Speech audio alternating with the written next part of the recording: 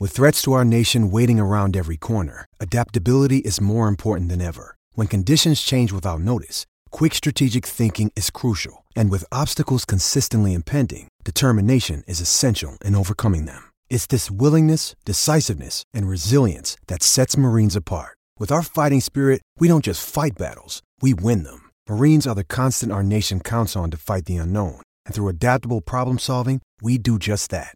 Learn more at marines.com. Empire.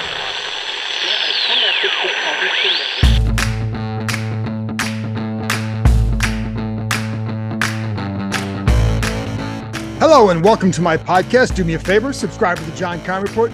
Wherever you get your podcast, you're watching on YouTube, hit that like button, hit that subscribe button. Always appreciate when you tune in. Don't forget, you can find us on YouTube as part of Empire Media. That's AMPIRE. And also, you can read my work on ESPN.com. I have a story up now about the topic I'm going to talk about, and that's Eric Bieniemy. And I'm sure you heard by now some of the stuff that Ron Rivera said during his presser before practice. And basically, he was asked about how players have adjusted to Bieniemy's intensity. This was something that they knew was going to be an adjustment for at least a handful of players on that offense. Not all of them, but there were some, and I'm not going to say who because I don't know how they've done, but I know some of the names that they were concerned about and how they would adapt to them.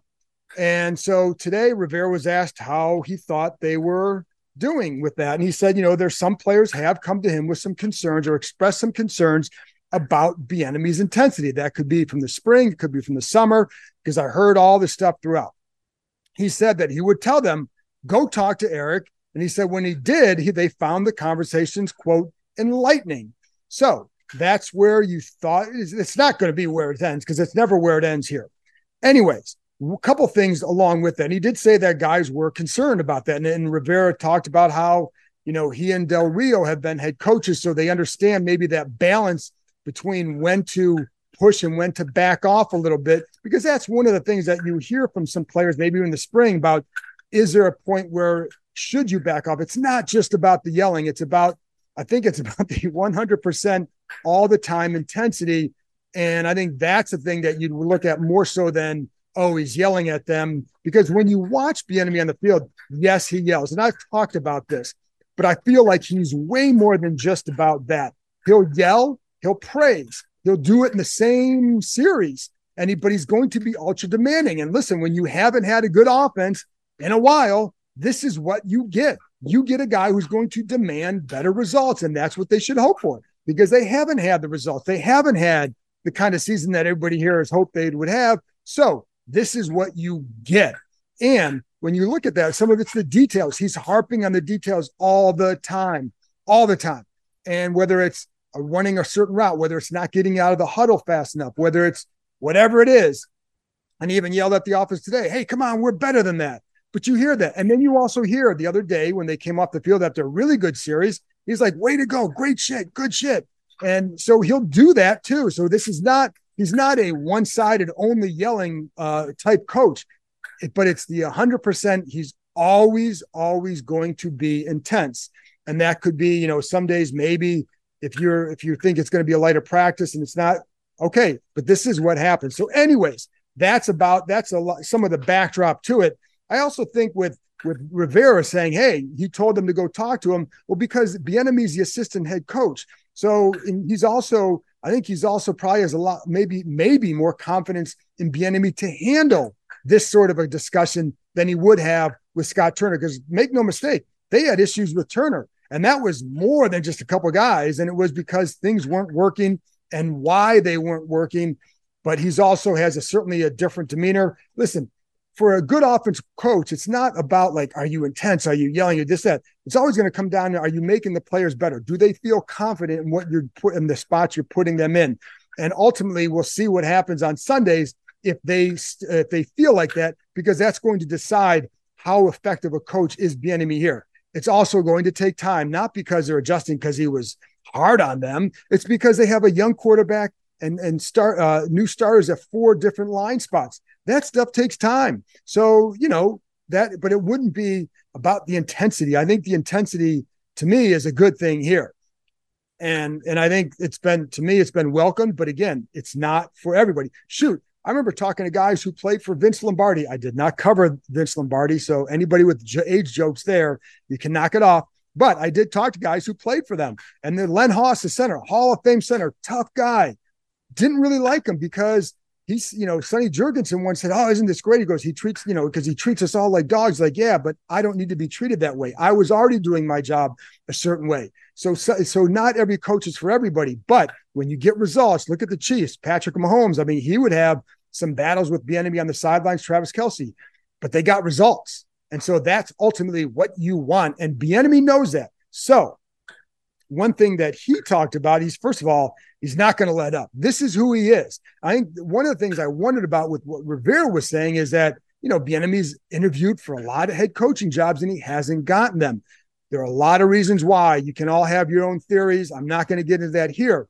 But you wonder, like, if it was because he has talked about he's trying to mentor him a little bit.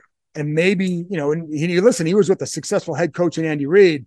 And Andy Reid would be tough on guys early and then back off. So I wonder if that's not part of it. I don't know. I think for Rivera, it was as simple. I think for him, it's as simple as, hey, there were guys that were complaining. I sent them to him. They had conversations. They called them lightning. You move on. And I think, anyway, but again, with Bieniemy, this is who he is. It's how he's always been from his time at UCLA as an assistant coach. Ask Logan Paulson about that. I had him on the podcast. He talked about that a while ago.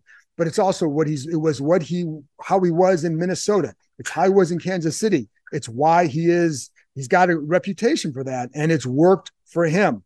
So again, not going to take and he even said, I'm not taking for granted the details. He's always going to be who he is. And he's, Eric, as he said, Eric Bieniemy is an intense coach and he's loud and he's vocal. But Bieniemy also said he's got an open door with these guys. And Jahan Dotson said that one of the things that he likes about him is he stresses the communication aspect. That means open door. That means always, being able to check in with him and ask him things. And even Dotson said in the spring, like, he'll get on him. I saw him get on him. But Dotson said in the spring, he pulled him aside and let him know, hey, you can be a really, really good receiver in this league. That helps too. That's all stuff that Bieniemy does. So that's why I've talked before on here. It's not just about the yelling. These are grown men. These are adults who, some of whom have kids and all that. So if you can't just yell, and he doesn't do that. He is loud. He is intense. But I do think it's a little bit more than just that. And as Bieniemy said, if his job is to prepare them a certain way to get certain results, because if he doesn't, he said, it's my ass that gets fired. So there you go. Now you're kind of caught on that. But I look at, again, we talked to Antonio Gibson, and one of the things he was asked about this, and so like when players are coming off the field, they sometimes get prepped to talk about things like this, or at least what was said, so they're not blindsided by some of the questions. And so when we talked to Gibson, one of the things he said is that he feels like he's in the best shape of his career because of the high volume of plays they run in practice and the pace at which they practice. It's different. Another day today where it was almost 2.5 hours. So all that is taken into account. And Dotson said, again, he likes that Bieniemy listens.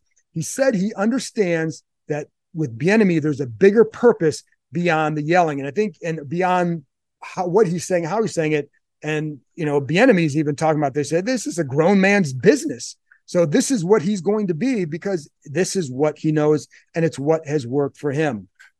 And the hard part is now when you look outside here, did they create a narrative that they did not want? That's the thing you'd have to start to worry about, because when you look at how this played nationally, you can either be, why did Rivera say that? What was the purpose behind it? Or you can look at it as some others have and said, hey, are these players too soft? That's not a label that anybody wants, because it certainly speaks poorly about a team where, hey, you haven't had success and now you're complaining, or now you're expressing concerns about a demanding coach.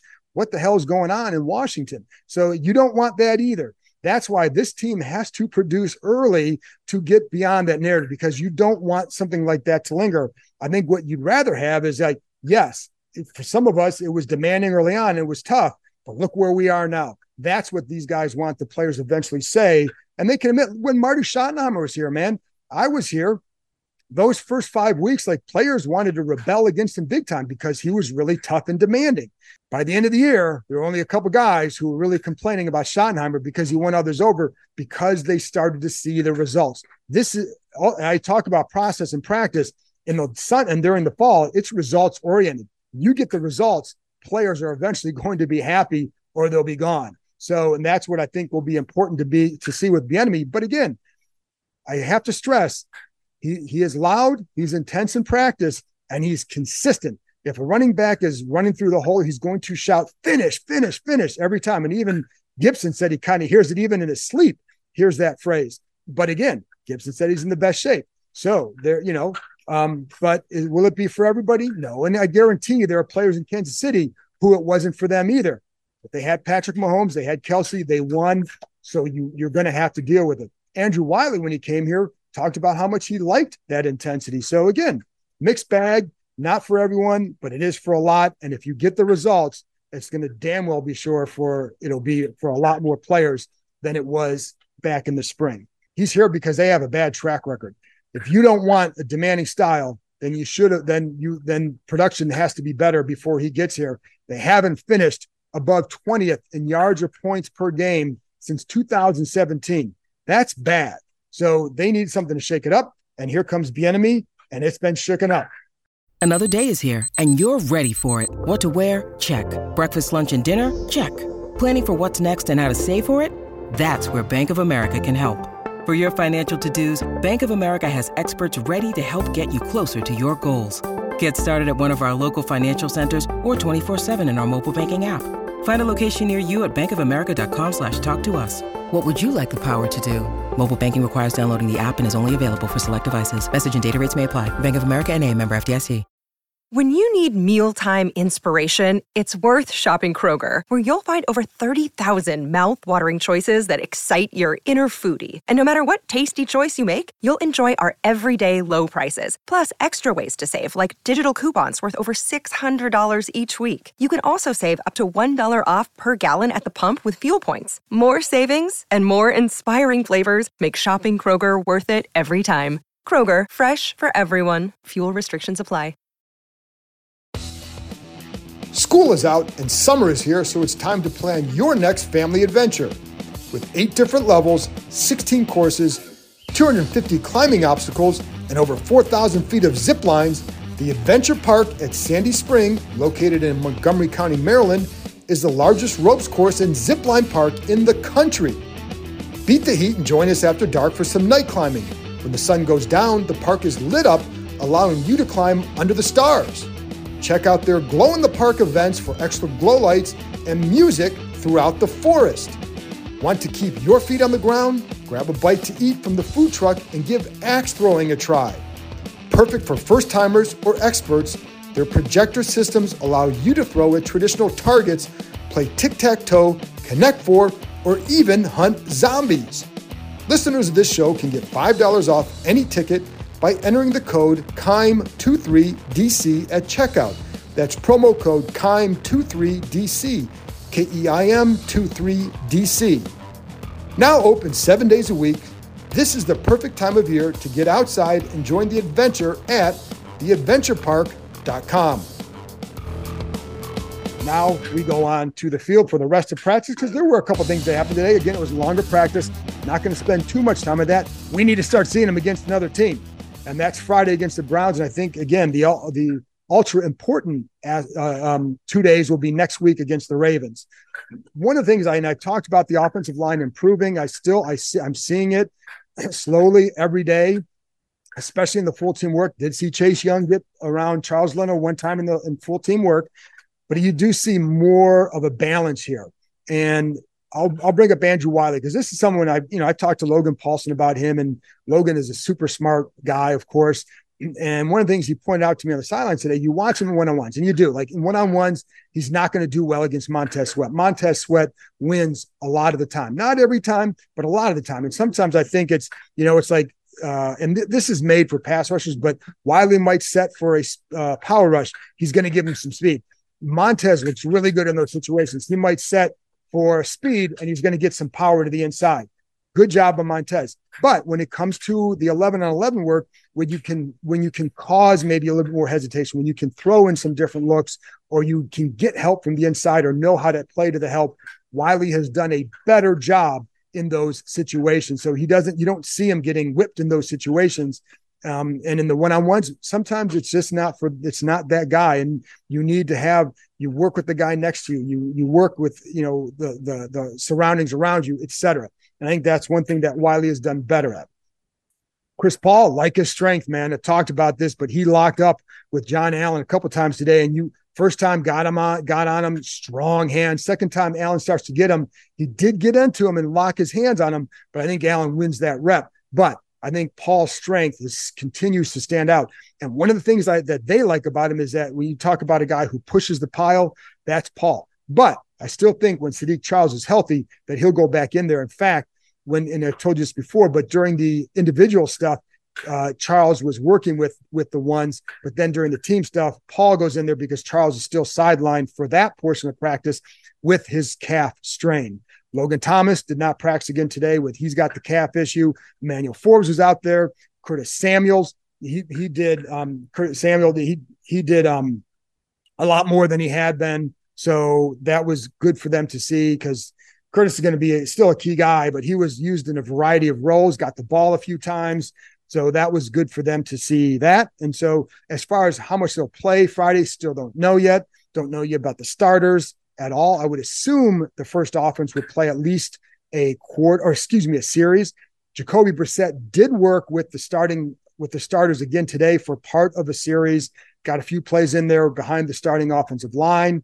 And I would look for him to get some of those, I don't know how much he's going to play Friday. We'll talk all about that tomorrow. But it was another day where he got some reps, and that's what they want to do. I would not look at that as somehow, this competition is now heating up. I don't view it that way, because I don't think Howell has opened that door like that. And in fact, he had a couple throws today that were really, really nice. There was one on a sprint rollout to the left where he gets his hips around, gets the ball not all the way back across to the middle, but gets it to McLaurin, coming kind of working from the sideline to the mid to the hash area. But just a nice ball to him. Good catch by McLaurin. And then the throw of the day, down the right sideline, McLaurin is covered pretty well by Christian Holmes, but it was a freaking dime. I was standing right there, and it's like it's come in, and right here, it just dropped right over shoulder. Holmes was right there. Just a good play. And I know, okay, is it one of their starters at cornerback? No, but Christian Holmes, they like him. They feel he's had a solid camp. The other thing with him is they feel like he's a really good gunner. That's where he can make his mark on this team. The other one I watched Cody Barton. I think Cody Barton's had a solid camp, and I think he reacts pretty quickly off the ball. One of the things I did like, and this is just one rep, I saw him covering Jonathan Williams out wide. Again, Williams may or may not make the roster, but he's played in the NFL, so he's covering him out wide. I like the leverage that Barton played with. Takes away the inside possibility. Williams has to cut back outside, but Barton is able to react because he plays them the right way, takes that away, ball goes elsewhere. And then also Tress Way is not going to punt on Friday. They did sign another punter, but Way will hold. And he's got some tightness in his lower back.